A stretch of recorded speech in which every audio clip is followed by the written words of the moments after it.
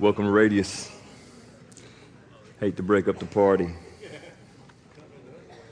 So I survived it last week. My baby girl got married on Saturday, and it was crazy.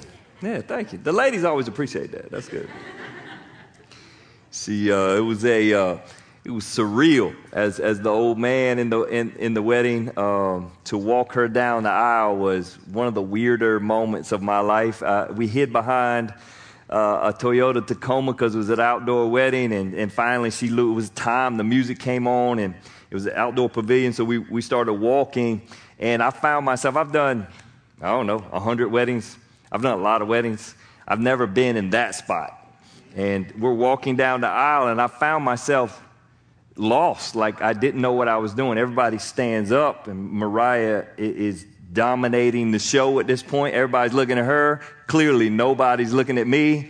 And I'm like in a hurry to get to the front. She kept tugging on my arm because you're like, Daddy, you're going too fast. You're going too fast. And she would whisper, and I should, of all people, be relaxed. I've done this over and over and over, but it was cool. It was cool to walk in somebody that we've built, that Cheryl and I have built, and to let her beauty steal the show. That was my girl. And I knew she was beautiful before Timmy ever knew she was beautiful, right? I knew it before all these people knew it. It was just this surreal moment. I did good. Some of y'all, I'm not even swole up. I barely cried. We did a father-daughter dance, and she played this song that I've thought about every time. First time I heard it on the radio, I thought, that's my girl. It's a country song called American Beauty. And American Honey. And as soon as it came on, I was like, I can't hold it anymore. So I cried like the whole dance. Other than that, pretty pitiful. But it was really cool. Here's what stood out to me. Watching my little girl was when she came in, her beauty humbled people. It's one of the cool things God's given to you ladies.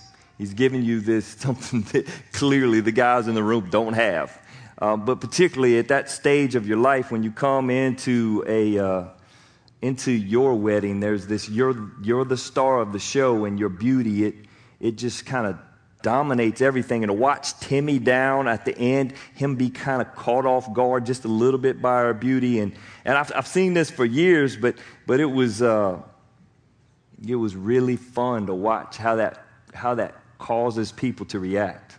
I've been down at Creekside. I've seen it happen before when she's wearing shorts and a T-shirt, because last time I took her to Creekside for breakfast, they looked at me like I couldn't be her father. They've seen me eat there, and they've seen her eat there separately, and they're like, this is your daughter? I'm like, yeah, you got a problem with that? I mean, like, wait, they couldn't connect the dots between this and that. I don't understand. It was just cool. There's one picture that caught her walking down the aisle, and Timmy's looking back at her, and she's celebrating after the wedding, and he's got this look. It was just a cool picture of just celebration and joy, and yet it's just odd to have somebody you're related to be that stunning. It was terrific. One of the crazy things I watched was anything she did, everybody else followed. Like after I pronounced them man and wife, she took her, whatever that thing is with all the flowers they carry, and she threw it up in the air like this, like it was a party, and then everybody cheered like they were just going to follow her, because not only was her day, but she just demanded it through leadership. It was weird, and it's funny. She would get around some people, and they would look a little awkward, like, what do I do with this woman because of her beauty? It was a weird thing to watch as a dad. Some of y'all are going to get there, and you can come talk to me about it when you get there. But it was a thrill. At the end of the day, Cheryl and I were humbled by the joy of that day. Let me read to you just a little simple verse that I found in Revelation, because this is the first time I've ever done that, and it'll be the last time. It's Revelation 21:2, and God is giving a guy named John, the same guy that wrote our book, John, a vision, and John is writing down the vision, and he sees the new Jerusalem coming and being established. And here's what he says: I saw the holy city the New Jerusalem coming down from God out of heaven like a bride beautifully dressed for her husband. So he takes the metaphor of a wedding and he says, when it's all made right again, when everything's made right and we take away all the brokenness, all you got to do is flip on the news this morning, you can see it. It's overwhelming, the darkness, the brokenness of our world. When it's all made right, it's going to look like this New Jerusalem coming down from God out of heaven like a bride beautifully dressed for her husband. Like unparalleled to everything else in this universe. I want to take some time today and I want to talk, which is rare for me, I want to talk about the beauty of Jesus. Now, for the guys in the room, we're not talking about blue-eyed Jesus.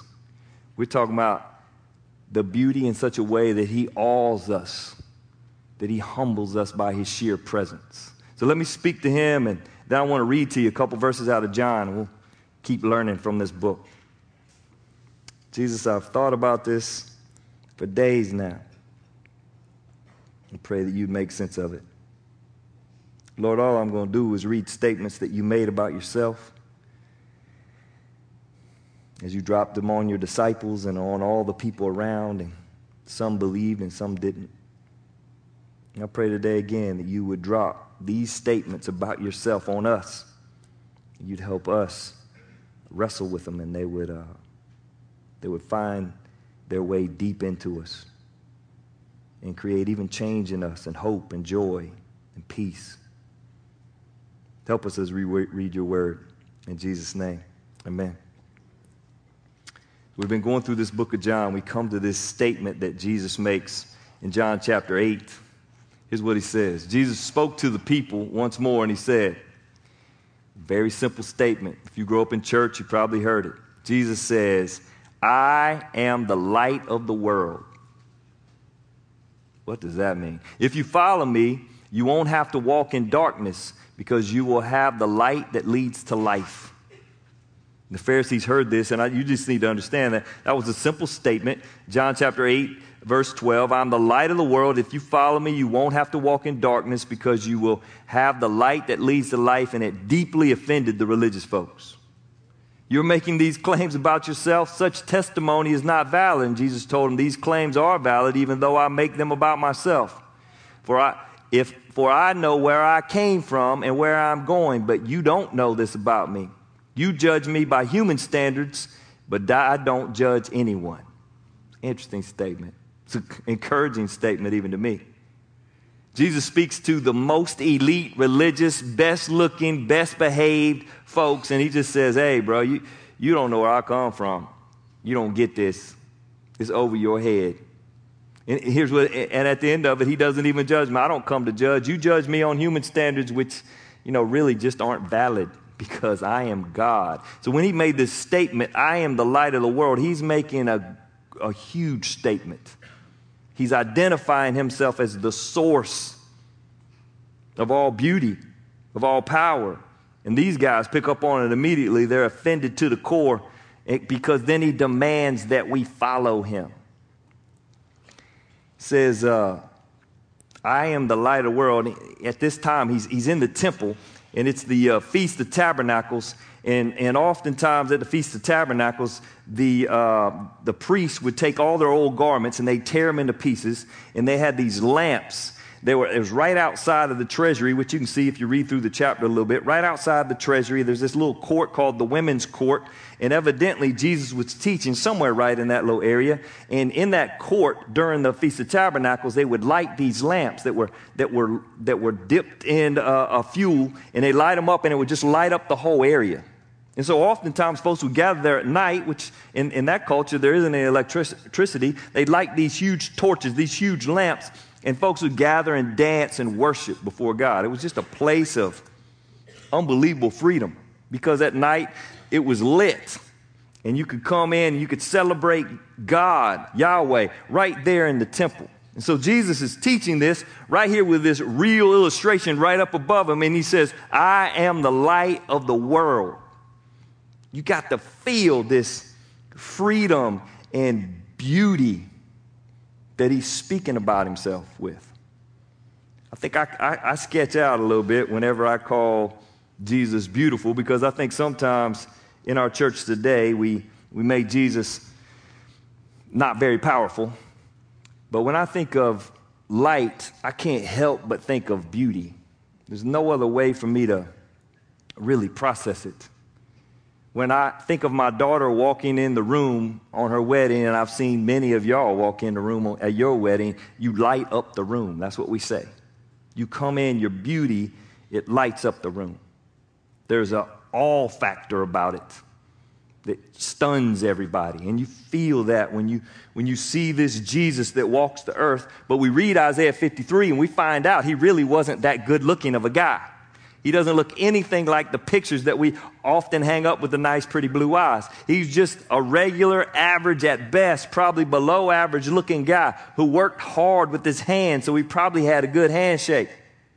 He's just a regular guy, but he lit this world up, and to the point where he would claim with a capital L, I am the light of the world. I don't know if you remember this at the end of John. It's one of my favorite things when they come to arrest Jesus.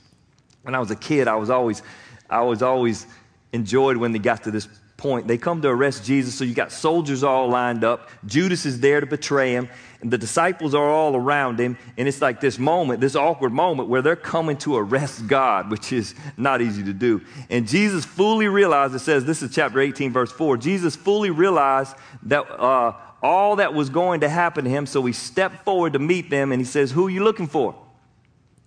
They said, Jesus the Nazarene. So you got this quick little exchange. And then he says, I am he. That's all he says. And Judas, who betrayed him, was standing with them. And Jesus said, I am he. And they all drew back and fell to the ground. So there's this moment. I don't know how it worked. It's probably a little bit like Cam Newton, except there was actually there was some beyond this world stuff that you can just imagine Jesus saying, they said, who are you? And he says, are you Jesus the Nazarene? He says, yes, I am he. And just gives them a little glimpse of him being the light of the world. Little glimpse of his unbelievable power and beauty. And with that little glimpse, I don't know, you can do it up here with the face if you want. That little glimpse, all these soldiers back up and fall down. It's a hilarious scene if you kind of review it, because then they get up and arrest him. I'm going, bro, I'm going to tell you what I would have done. I would have shown you my 410 speed, right? I'd have been out of here. If the guy shows his glory and his power and he just gives you a little glimpse of being God, that he's the light of the world, and it knocks you on your tail, you better run, because he ain't even showed you something. He closed it right back up. He shows his glory just for a moment, and you can't stand in front of it. There's verse after verse, Old Testament and New, which speaks of God's glory that is so spellbinding. It is impossible to stand in his presence when he fully shows us who he is. That's the light of the world. That's the Jesus I claim to have a relationship. One who, when Moses spent a little time on the mountain, right, in the presence of God, comes down and he is shining so brightly, even though he never completely saw God, he's shining so brightly that the people have to veil his face, because this God is full of light. He's the light of the world. Back in the day, they used to make these confessions. It probably wouldn't be a bad practice for us. It wasn't scripture, but they would have these confessions, and they would make them so that a church could memorize them, so that they would have their doctrine straight, and you would keep your minds on right, and I would keep mine on right. And so there's this catechism. They call them catechisms, which is just a fun word to say, I guess. But there's one, it's called the Westminster Catechism, and then they made what they call the Westminster Shorter Catechism, which I'm all down with the shorter catechisms, right? Because I'm not the greatest memory guy, but here's what it says. The Westminster Shorter Catechism, I actually heard Chandler talk about this week. He said, it's the chief end of man is to glorify God and enjoy him forever.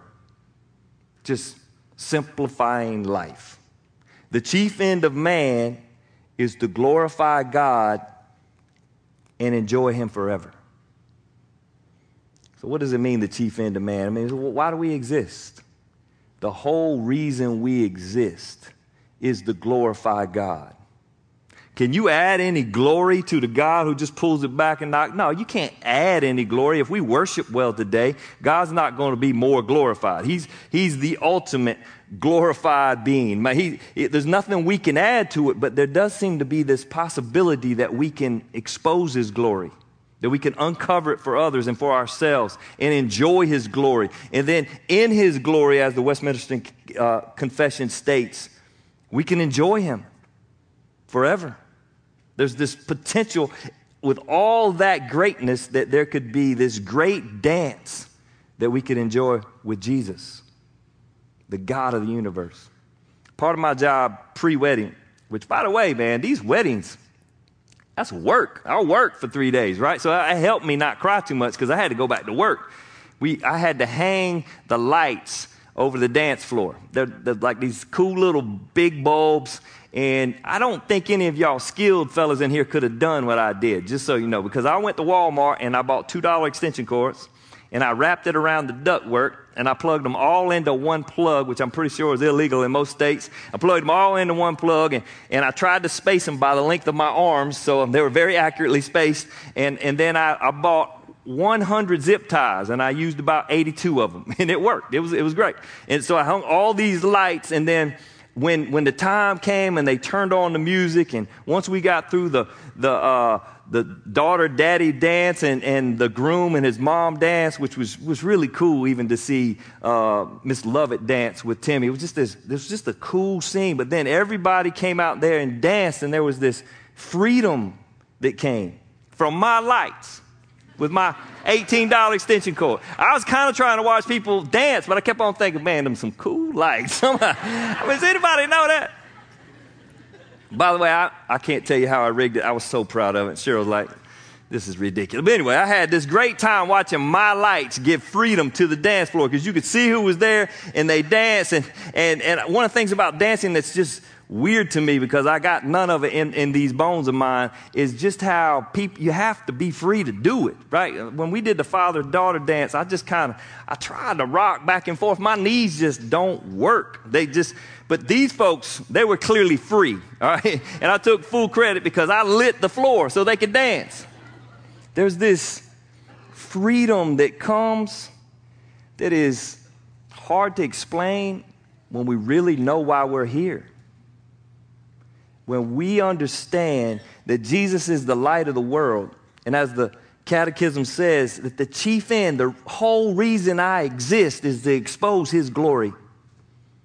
And then there's this possibility that I would then enjoy him, not only now, but forever.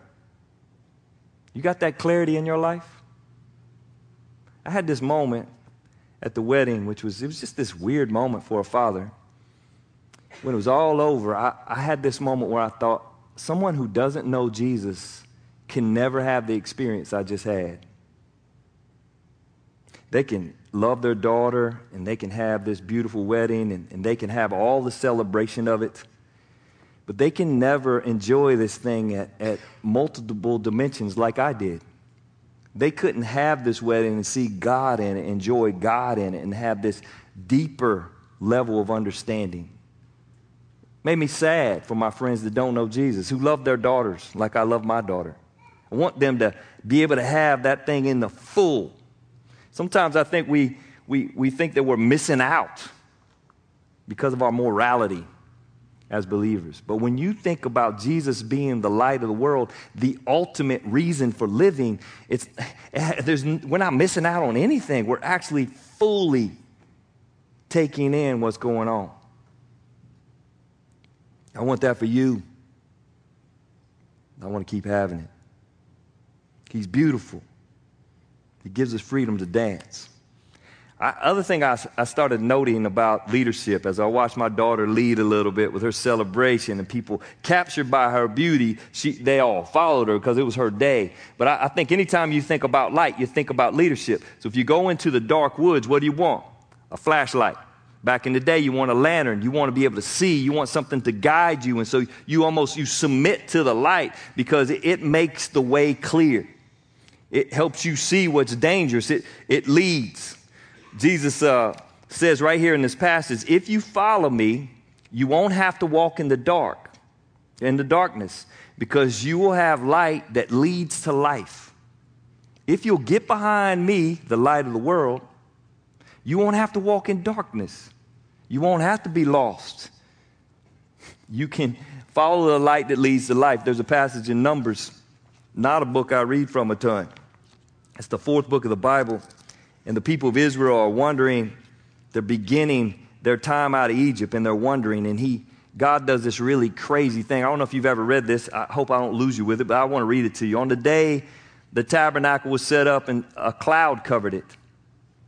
But from evening until morning, the cloud over the tabernacle looked like a pillar of fire. So all night long, wherever the Israelites were, and it says that 600,000 men left Egypt, and they're on their way to the promised land. Wherever they were, there was either a cloud during the day. They called it a pillar, a pillar of clouds. There's this for them to follow, and at the nighttime, it was a pillar of fire, which I can't hardly imagine in my head. I don't know how bright it was, but it was with them all the time, and this was the regular pattern. At night, the cloud that covered the tabernacle had the appearance of fire.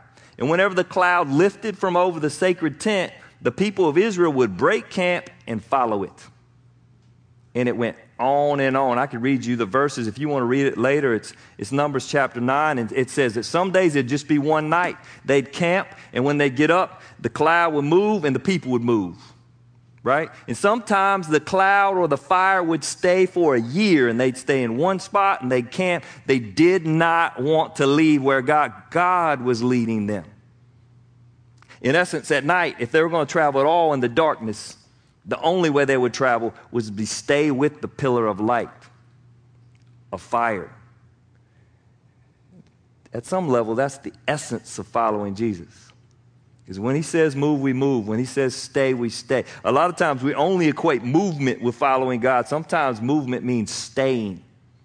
And that's what these people did. All the way through, as they traveled, they had God with them. And anytime he moved, they moved. And there's the deep question for all of us: do you really believe he's the light of the world? When was the last time he moved and you didn't move? Are you still there, and is he over here? Is that why you've lost rest? Is that why you don't feel free anymore, because God moved and he asked you to follow and you wouldn't follow?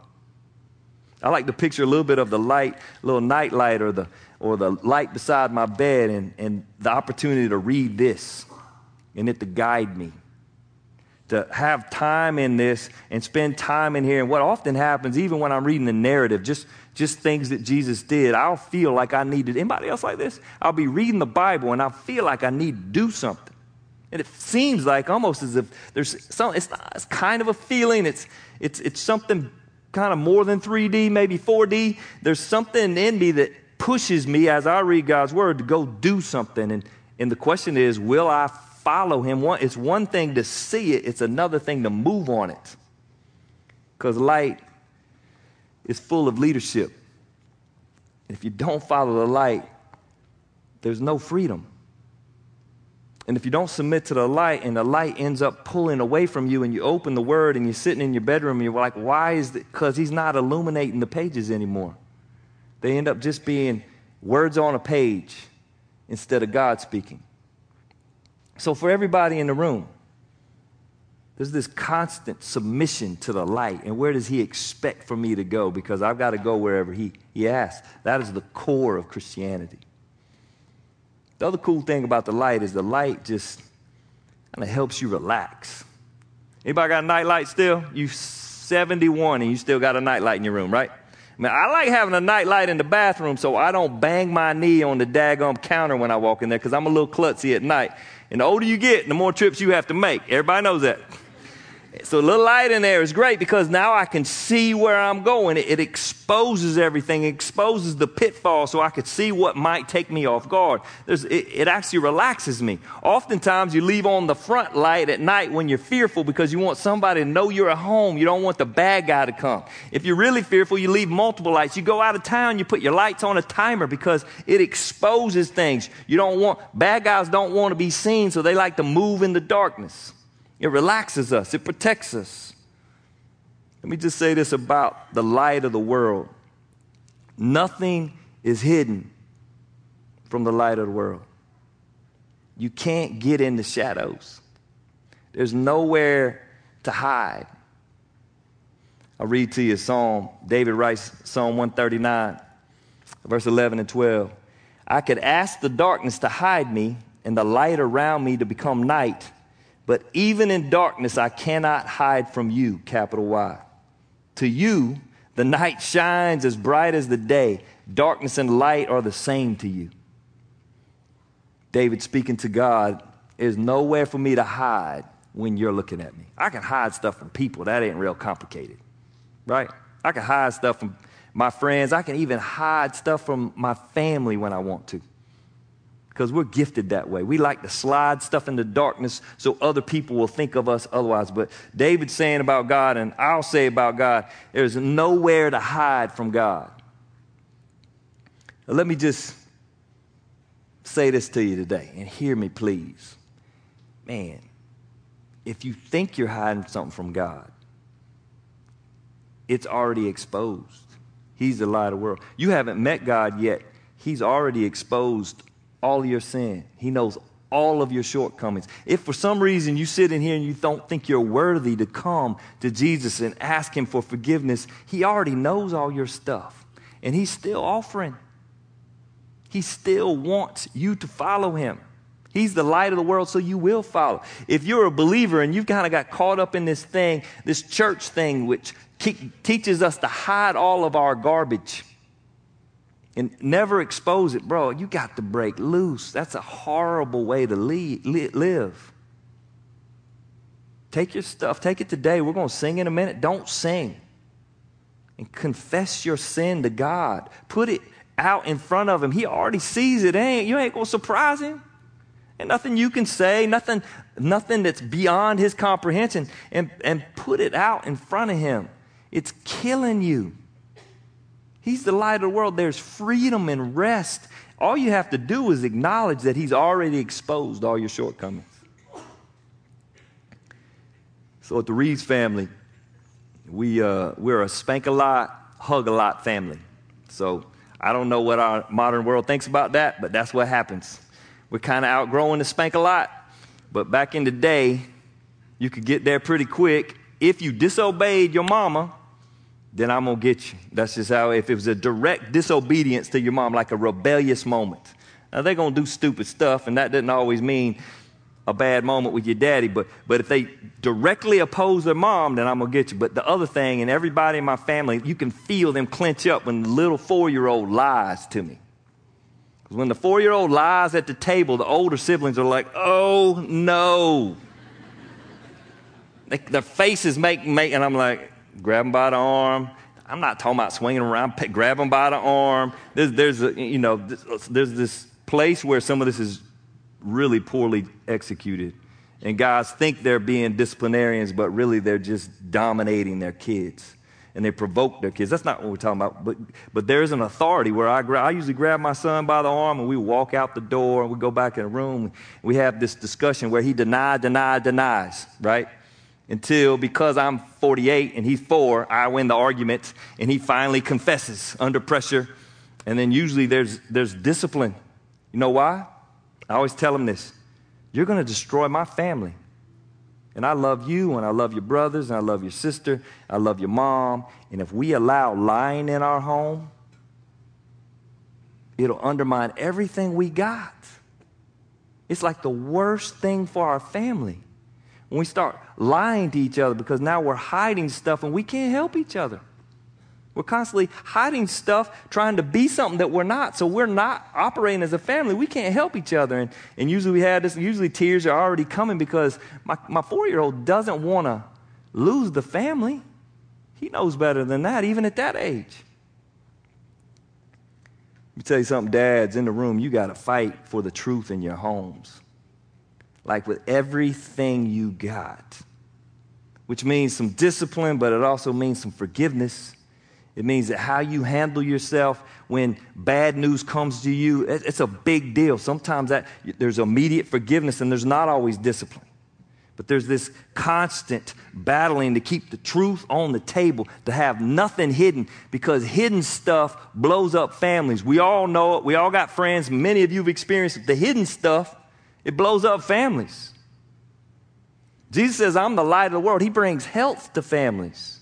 He exposes all the stuff so we know who each other is, so we can live with each other honestly. There's a bunch of stuff hidden in our room right now. If it's hidden from God, let's just start. We're going to sing in a few minutes. Then put it out there in front of him. But you probably need to tell somebody. You probably need to tell somebody in the room. There'll be some folks in here that have some deep bitterness, that just when I say the word, you could feel it.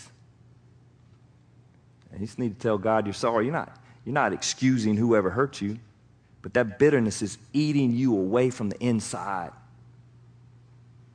And until you get that off of you and give it to the God, the light of this world, maybe give it to a friend who knows the light of this world, then it's going to continue to own you. There's some folks in this room having emotional affairs right now at work.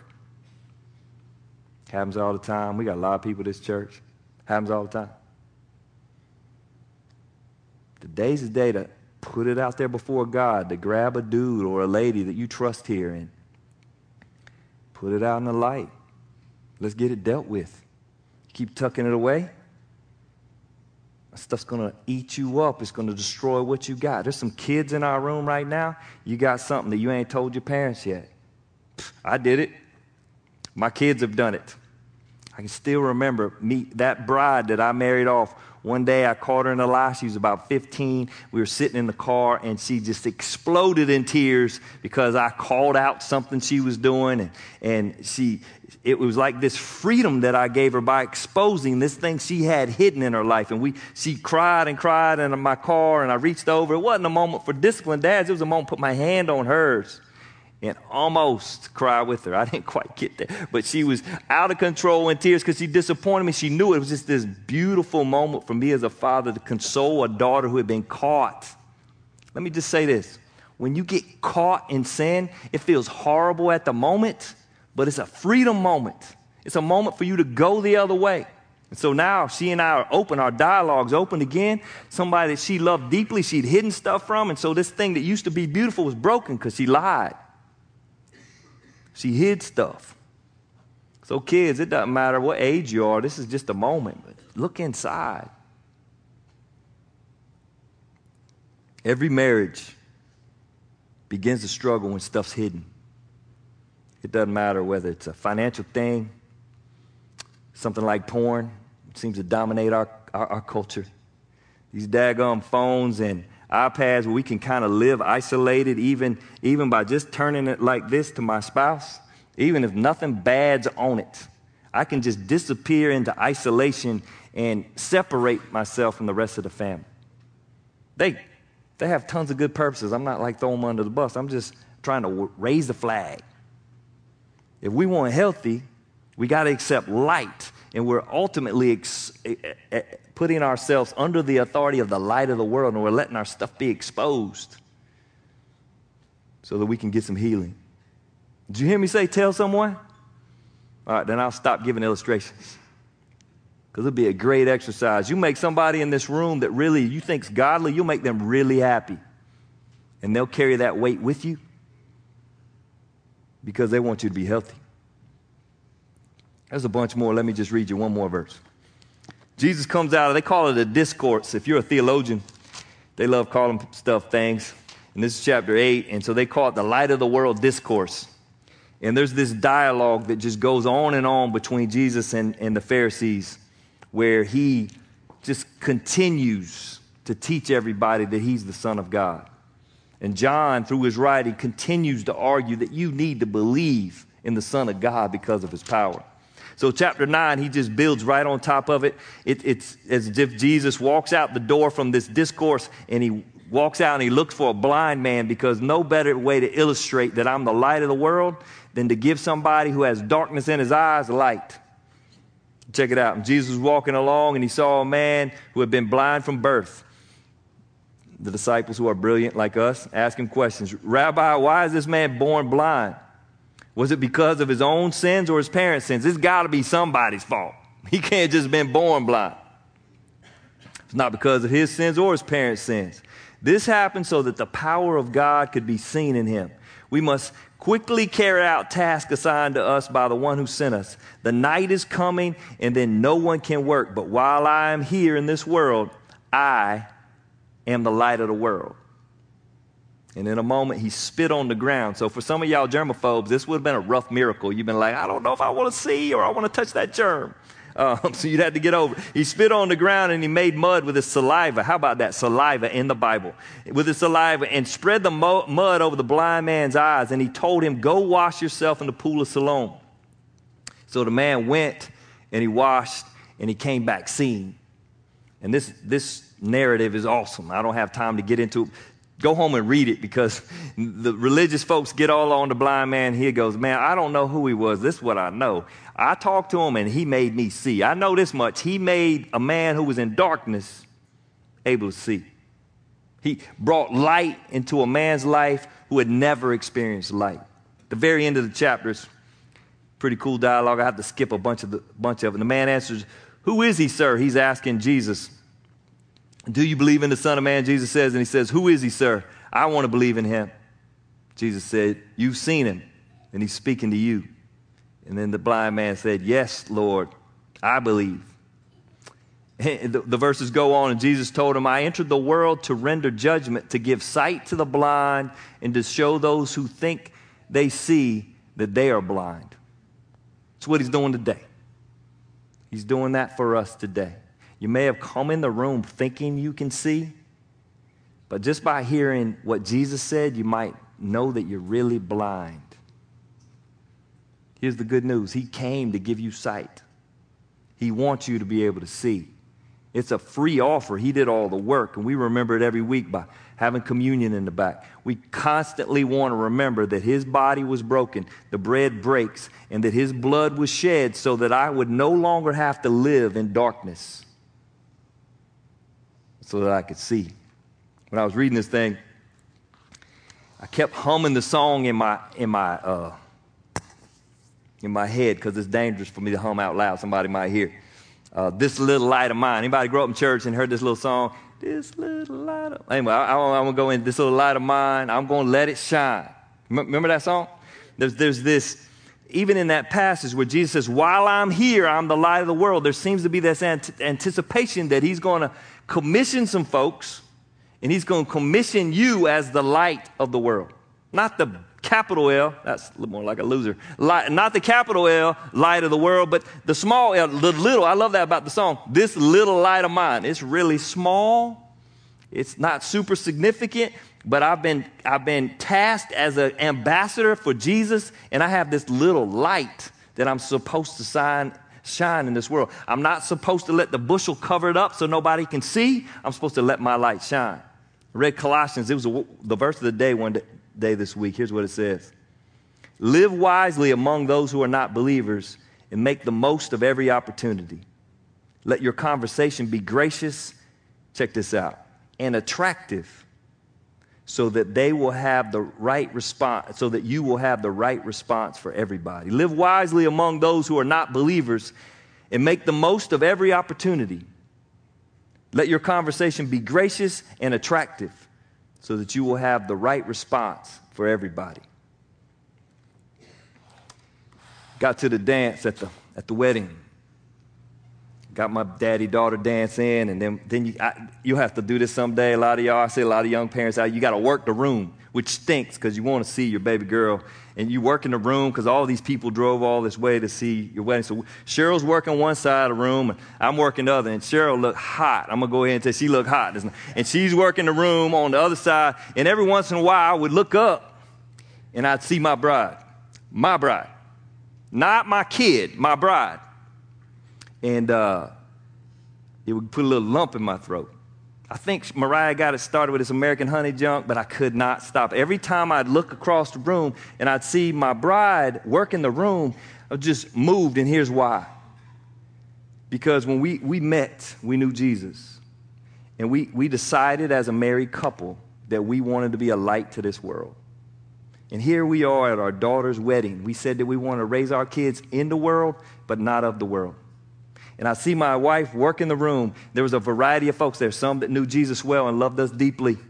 Some of our best friends were there, which is fun. We just got to hang out, and you felt safe in them. If you don't have that, bro, I want that for you.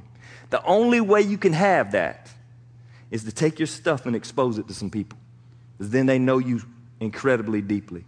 And then when they come to your daughter's wedding, they're watching it in 4D, and they're loving it with you. And we had 50 people in the room just like that. There was this other group of people that were believers that just enjoying the moment. And for Cheryl and I, it was fun being there and have that go on. But here was what the best part was. There was a lot of folks in our room that didn't know Jesus. Here's what that meant. My baby girl picked the right kind of dude. And the two of them attracted all these folks to their wedding. They had invested, even though they were not of the world, they were being lights in the world. And these folks, some of them drove 8-9 hours to come see their wedding because they were attractive, not because they looked pretty, because God had done something in them. I looked at my bride, and that's what we signed up to do. And some of you young parents, it's a long ride, but it was good. And we praised him for it. 1 a.m., camp director, we did our wedding at a camp. Camp director rings my cell phone. Evidently, there was a party in the parking lot. This is a Christian camp. Evidently, they don't like alcohol and smoking in the parking lot. So 1 a.m., and evidently, they don't want pickup trucks with the doors open with music as loud as it can go. So she says, I hear some noise in the parking lot. I'm like, oh, no. So I go out, and there's a party going on in the parking lot. And they happen to be people that my kids invited to the wedding that we let stay. And it was amazing. It was this amazing time for me. I got out there at first. I'm like, I got to go to bed. I'm emotionally worn out. I'm physically worn out. These two dudes, these twins, they were cool guys. They were all tatted up. And I had a really hard time trying to get them to go to bed. And we ended up talking for an hour under the light in the parking lot while I get to talk about the light of the world. At my kid's wedding. It couldn't have got anybody. It was like the gravy on top of all the fun of the day. Is I got to share Jesus in the middle of the night after I got over my anger issues. I got to share Jesus. And these guys, we just enjoyed each other. Just the three of us standing under a light in the parking lot.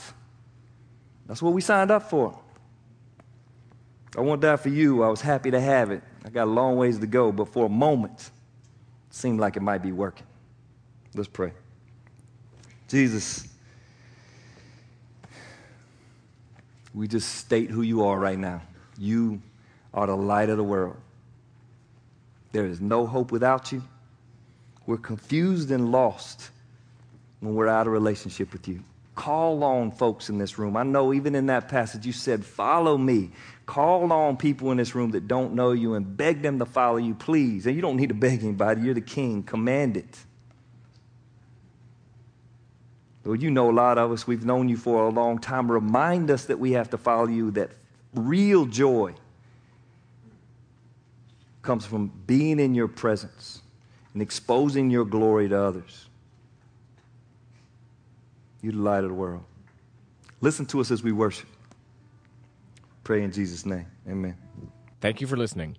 This audio is provided as a free ministry of Radius Church. If you would like to reproduce this audio, please feel free to do so. We ask that you do not charge for any reproductions that you make. If you would like to know more about Radius, please visit us online at radiuschurch.org or download our app from your app store.